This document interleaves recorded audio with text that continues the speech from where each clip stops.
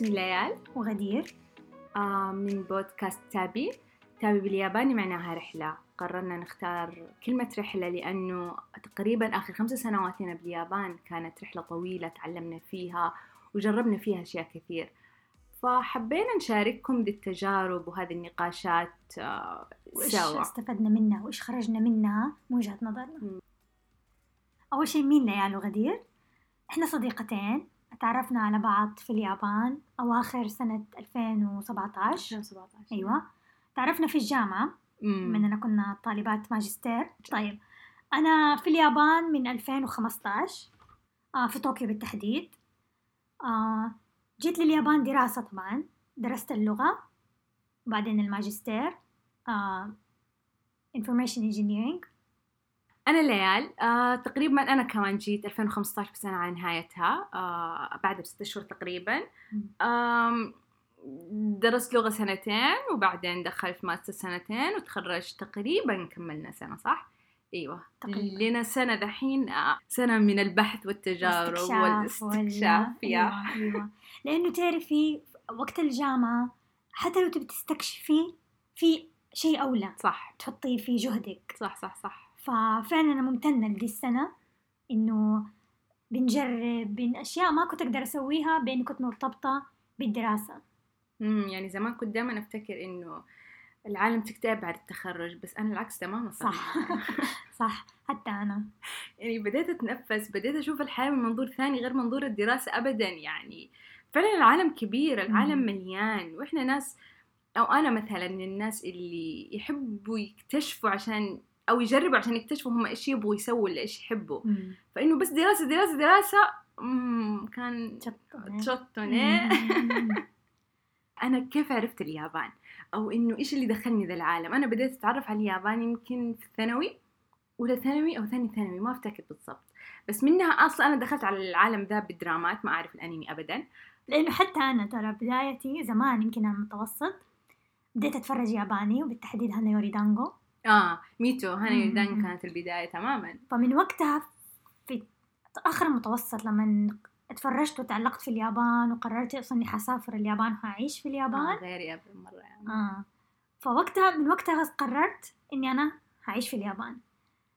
وطبعاً بس من التأثير حقه بديت أتفرج زي ما قالت ليال كل شيء، حتى أنا صيني، تايلندي، كوري، تايواني، أي شيء وكل شيء. إحنا بدايتنا كانت غير. أنا عن نفسي بدايتي ما كانت دراسة يعني قد ما كانت حبي للمكان كنت أبغاه. فالبداية هنا إني ألاقي أحد كانت عنده نفس الاهتمامات بنفس فترة العمر كانت غريبة. أيوة. يعني فجأة كان لقينا نقطة الوصل تماما. وطبعا بما أننا في نفس الجامعة وقريب التخصص فخلاص من بعدها يوميا almost يوميا بنتقابل في الجامعة، إلا ما ناكل وجبتنا سوا أو يعني نلاقي أي وقت ممكن فيه نتقابل، لأنه في الأخير ما كنا في نفس اللاب. اللابتوري اللي نشتغل فيه كان مختلف، فكان لازم نلبق وقت عشان نتقابل فيه. طب ليش فكرنا أننا نسوي البودكاست هذا؟ ليش؟ أنا فجأة غدير من النوع اللي أي شيء أقول لها إياه ولا هي تقول لي يعني أوكي يلا خلينا نسوي، خلينا نجرب، يعني ما عندنا مشاكل. وأنا من النوع كمان اللي عندي خطط كثير بس الوحدي ساعات ما أتحمس أسويها، يعني إذا كان في أحد معايا مرة حقدر أتحمس. فعرفت لو إنه قلت غدير أكيد راح تحمسني. أنا أتحمس على التجارب الجديدة، أي شيء جديد أبغى أجربه، وبعدين بعدين أشوف رأيي عنه، عجبني ما عجبني، أبغى أسويه، أبغى أكمل ما بكمل. فتجربة البودكاست بالنسبة لي تجربة تماما يعني فكرة جديدة ما جت على بالي، يعني فعلا لو مو ليال اقترحت أنا ما كنت جات في بالي حتى.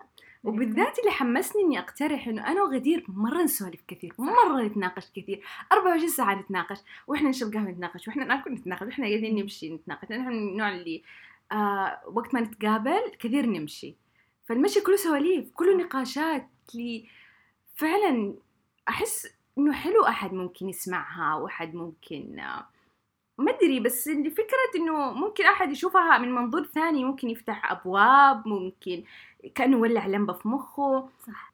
بس تدري بما أننا عايشين في اليابان مو قليل يعني 5 سنين، فهذا أكيد فتح عيوننا على وجهات نظر تانية. يمكن أنا قبل لا أجي اليابان كان عندي فكرة معينة عن موضوع معين، بس دحين تغيرت. فحتى أنا حابة أناقش، ودائما أنا وأنت نتناقش في دي المواضيع، اللي هو أنا إيش كان رأيي ودحين إيش صار. صح؟ فهذا كمان يعني من أحد الأسباب اللي حمسني كمان إن نبدأ ده الشيء، اللي هو نناقش أفكارنا وهي كيف تغيرت، وكيف مرة صارت كمان تنفع لأسلوب حياتنا هنا في اليابان. لأنه يعني هذا بارت كبير من حياتنا، انتقلنا للعيش هنا، وكتير أفكار عندنا تغيرت، عدنا توجيهها عموما في الحياة، في شخصيا أمورنا الشخصية، كتير أمور عندنا تغيرت وأفكار تغيرت. صح، يعني لما تفكر فيها دي 5 سنين واو صار فيها بس ما صار فيها فعلا، مليانة سريعة، ما تدري كيف تصنفينها. بس كمان نقطة مهمة، يعني كيف إنه دحين العالم يعني مع كورونا يعني وزي كذا، فنوعا ما الحياة شوية هديت سرعتها. فهذا الشيء إذا فكرنا فيه من جانب إيجابي، أحس بطأ السرعة. يعني إحنا من الناس اللي لازم نمشي، لازم نجري بغض النظر فين رايحين، بس لازم نجري لأنه الكل جالس يجري. بس لما الكل هديت سرعته، أيوة، قدرنا نتنفس، قدرنا إنه ممكن فجأة نكتشف إنه لا، هذا الطريق شوية غلط، أو إنه ممكن لو جربت طريق ثاني بيكون أفضل، ممكن لو شفت شيء ثاني، ممكن لو هديت أو إنه يعني ارتحت شوية بتصير سرعتي بعدين ولا طاقتي حتصير أفضل للشيء الثاني. فبدي أقول أبسط مثال على أننا متعودين على السرعة والجري. يعني فعلا هنا في اليابان كده الحالة تصير سريعة عموما في طريقة تفكيرك، في استجابتك، حتى في حركتك. يعني مثلا القطار موجود دقيقة ويمشي، فأنتي لا حتاخذ القطار يعني حتاخذيه. فكرة إني قاعدة أسمع القطار لازم أجري، ولما أوصل أكتشف إنه مو هو القطار اللي أنا أبغاه. صح. بس فكرة إنه في شيء جاي يبغى يجي وأنا لازم أركبه. صح. حتى كمان فكرة الإشارات في الشوارع لما نشوفها، لو شفتها من بعيد منورة حتبدأ تقفل، ما لي صلاح أجري وحقطعها، يعني حقطعها. فهذا شوية متعب والله. لا والله مش شوية، مرة كثير متعب. صح، متعب نفسيا. يعني ما تفكري فيها، حياتي كلها جري بجري، exhausting مرة. متعب مرة من جد. بس برضو فيها بارت اللي هو زي ما تقولي الحماس. أيوة، يعني صح متعبة بس في نفس الوقت حلوة، متنوعة، مليانة مرة مليانة. يعني إنه متى تكتشفين أشياء كثيرة. أحس مرة غلط إنه يكون تفكير الشخص بطريق واحد بس، لأنه الحياة مليانة. يعني عادي خذ الطريق، بس كمان شوف يمينك ويسارك في شيء حلو نجربه. ممكن لو جربناه حنكتشف إنه واو، هذا الطريق اللي إحنا فعلا نبغاه، مو هذا الطريق اللي إحنا أصلا ماشيين فيه. أنا من الأشياء برضو اللي تغيرت زمان طريقة تفكيري، ده الخط الوحيد ما في غيره. صح. وحأ كل جهدي عشان أمشي في ده الخط، والخط ده يمشي بدون ما ألف يمين أو يسار، لأنه بالنسبة لي يمين ويسار كان بيشغلني أو نيجاتيف أو كده. والحمد لله إلى الآن قبل ما أغير طريقة تفكيري كانت كل ده الخط المستقيم اللي أمشي لنفسي مشيته. صح. من المدرسة إلى قررت إني أدخل التخصص الفلاني وفعلا دخلته، إلى قررت إني أنا حروح اليابان وأعيش فيها وأدرس فيها وفعلا صار. فما كنت من النوع اللي أحط لنفسي خطوط أو طرق متعددة، خيارات متعددة. فمع العيشة في اليابان برضو من الأشياء اللي تغيرت اللي هي كيف تحطي كذا طريق لنفسك. إذا ما مشي ده في ده وفي ده وفي ده. أنا غير، أنا مختلفة عنها تماماً يعني بطريقة التفكير. أنا عموماً الناس اللي ما يحبوا يحطون خطط مرة طويلة، يعني حدي 2 ما أقدر أشوف الطريق أكثر من 2. ومن الناس اللي كمان يحطوا خطة ألف خطة باء، يعني أكثر من خطة، لأنه مؤمن إنه الحياة مليانة مفاجآت، مؤمن إنه الحياة أصلاً مليانة أشياء ثانية أنا ممكن أكتشفها. ليش أركز على طريق واحد وأركز كل جهدي عليه؟ ممكن في طرق ثانية ممكن أكتشفها، ألاقي فيها أشياء ثانية. ففعلاً يعني أنا أصلاً خلصت الجامعة وما كانت عندي خطة أنا إيش ممكن أبغى أسوي. بس بعدين جينا اليابان سياحة 2014 اللي عجبني المكان. أوكي، هذا هو المكان اللي أنا أبغى أعيش فيه. تخيلت نفسي أعيش فيه. فعلا بعدها بسنة قررت إني أبغى أروح. كانت الفكرة مبدئيا إن بس بدرس لغة، وما عندي مشكلة، درست لغة، أخذت اللغة ورجعت، ما كانت عندي مشكلة يعني، ما كنت مرة حريصة إنه سنتين بعدها مثلا ماستر ولا إنها وظيفة، لا أبدا. فكرة إني أبغى أجرب، عجبني ما عجبني ما صار شيء، أخذت التجربة ورجعت بلدي يعني، عادي الطريقة. جيت اليابان درست لغة، وكل ما أعيش فترة أكثر كل ما أتعلق في المكان أكثر، كل ما لا يعني كمان كملي زيادة، كمان أفضل إنك تشوفين أكثر من كذا. ففعلا خلصت اللغة، كانت سنتين. يعني حتى كمان ما كان عندي ستريس صراحة يعني. فترة التقديم هنا في اليابان مرة ستريس، يعني ممكن نتكلم فيها في حلقات تقديم على الجامعة. أيوة. كيف مختلفة تماما عن السعودية. فإنه عادة الطلاب يقدموا على أكثر من جامعة، لأنك أنت مضطر على فيزا، مضطر على وقت معين، إذا ما لقيت قبول بجامعة معين خلاص حترجع بلدك، يعني ستريس مرة. أنا قدمت على جامعة واحدة بس. يعني ايوه كنت مسهله الحياه على نفسي، والحياه سبحان الله يلي اوكي انت مسهله الحياه على نفسك، هي الحياه اصلا سهله يعني. مو يعني احس كيف العالم تشوف الحياه ممكن ترد لهم دي النظره. صح. ففعلا يعني انه انا اصلا كمان صار لي عك في المعهد، على اساس كنت بتخرج شهر 4، وكان هذا فتره التقديم الطبيعيه والدخول للجامعات. بس صار شيء خلاني أجلس باليابان 6 شهور زياده لغه، على أساس أقدر أقدم شهر أكتوبر، وهذا الشهر يعتبر الترم الثاني، والترم الثاني مرة ميت.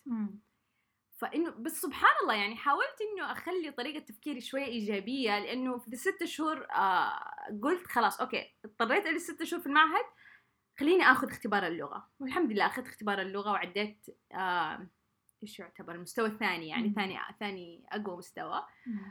وبعدها دخلت الجامعة. كنت أخذ الحياة ستيبس معينة من جد، كانت النظرة لي سنتين ودحين سنتين، يعني سنتين لغة بعدين سنتين معهد جامعة، وبعدين قاعدة أقول إيش أبغى أسوي. وفعلا دحين في هذه الفترة أصلا اكتشفت شيء ثاني وأبغى أجرب شيء ثاني. صح. ما أدري يعني، ما أحد يجي يسألني إيش خطتك 5 سنوات 10 سنوات، ما أدري. الحياة مليانة، ليش نحصرها؟ أيوة ليه نحصرها بطريق واحد؟ أوكي هو أكيد لازم نحط طريق، بس ليه تركز عليك وتركيزك يكون عليه؟ أحس الحياة مليانة، في كل مكان ممكن تكتشف شيء. وأنا شايفة كل ده الكلام اللي قلتيه عكس تماما. أنا عكس تماما يعني. من قبل لا أجي اليابان أصلا قاعدة أفكر في اليابان وأخطط لليابان وكل شيء لليابان. وفعلا جيت المعهد وكنت مرة يعني مجتهدة ومجدة، وأنا فرحانة بدا الاجتهاد اللي أنا سويته، لأنه هو اللي وصلني لهذا المستوى العالي في اللغة. وقت المعهد تركيزي بس في الدراسة، بس معهد وكذا. جاء تقديم الجامعات، قدمت على جميع الجامعات اللي ممكن الواحد يقدم عليها على حسب شروطنا إحنا وزي كذا. فقدمت عليها جميع، وحتى سافرت أماكن تانية يعني. رحت برا طوكيو، رحت كم ليلة في ذا المكان، طبعا في الجامعات وزي كده، أقابل دكاترة وإلى آخره. وبعدين رجعت قدمت في الجامعة حقتنا اللي هي، وكانت آخر خيار بالنسبة لي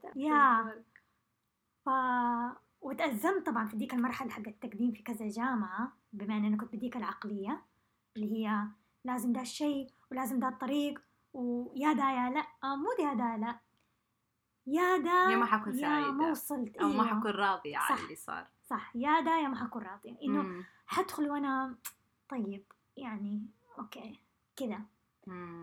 بس في الأخير يصير الشيء اللي أنت ما خططتي له. صح. وهو ممكن يكون بعدين تفكري فيه تقولي أوكي هذا كان أفضل طريق أصلاً. صح. هذا الطريق اللي أنا من جد الحين سعيدة فيه، معنيك لو فكرتي فيه قبل لا تجربينه لا مستحيل يخطر على بالك إنه بيكون حلو. يعني أبسط مثال مثلاً، أنا أغلب الجامعات اللي قدمت فيها برا طوكيو. أيوه صح. فمن جد أقول كويس إنه جاني القبول في طوكيو. صح. لأنه لو بدي فعلاً بعيش وأستكشف، طوكيو هي المكان اللي تجربي فيها كتير أشياء، كتير تجارب، حتى تقابلي ناس مرة كتير في طوكيو. فكأنه كويس إنه جاني دي الجامعة. افتكرت شيء برضو من ضمن الأشياء المشتركة بيني وبينها، عادة الطلاب يسكنون جنب الجامعة، أنا وهي ساكنين ساعة وأنا كنت أغير القطار يعني اللي أروح فيه. عادة الناس ليه متي مضطرة، بس عندنا فكرة إحنا ما نبغى نسكن جنب الجامعة، إحنا نبغى نكتشف، إحنا نبغى مع يابانيين، إحنا نبغى نكون بعيد، إحنا ما نبغى عالمنا بس يكون جامعة ودراسة بس. فكل شوية لما نكتشف شيء إنه مشترك اللي اللي أعتقد إنه لازم نصير أصدقاء. لازم. بس طريقة التفكير دي أحس مرة أفادتنا، اللي هي صح إنه يبعد ساعة، وكثير حيقولوا لك إيش وديكي ساعة، يعني هذه تصحي قبلها بساعتين عبال تتجهزي وتخرجي من البيت. فنقطة إنه إحنا بالعنية كده اخترنا بيوت تكون بعيدة عن الجامعة ساعة، وإحنا ما نعرف بعض يعني. يعني إحنا جلسنا سنتين باليابان، أنا ما أعرف ولا هي تعرفني أبدا. بس كنا عايشين نفس الحياة، نفس طريقة التفكير. فهذا هو. فالروحة والجاية دي كمان تتعلم فيها كتير صراحة. كيف تقابلي ناس من هنا وناس من هنا.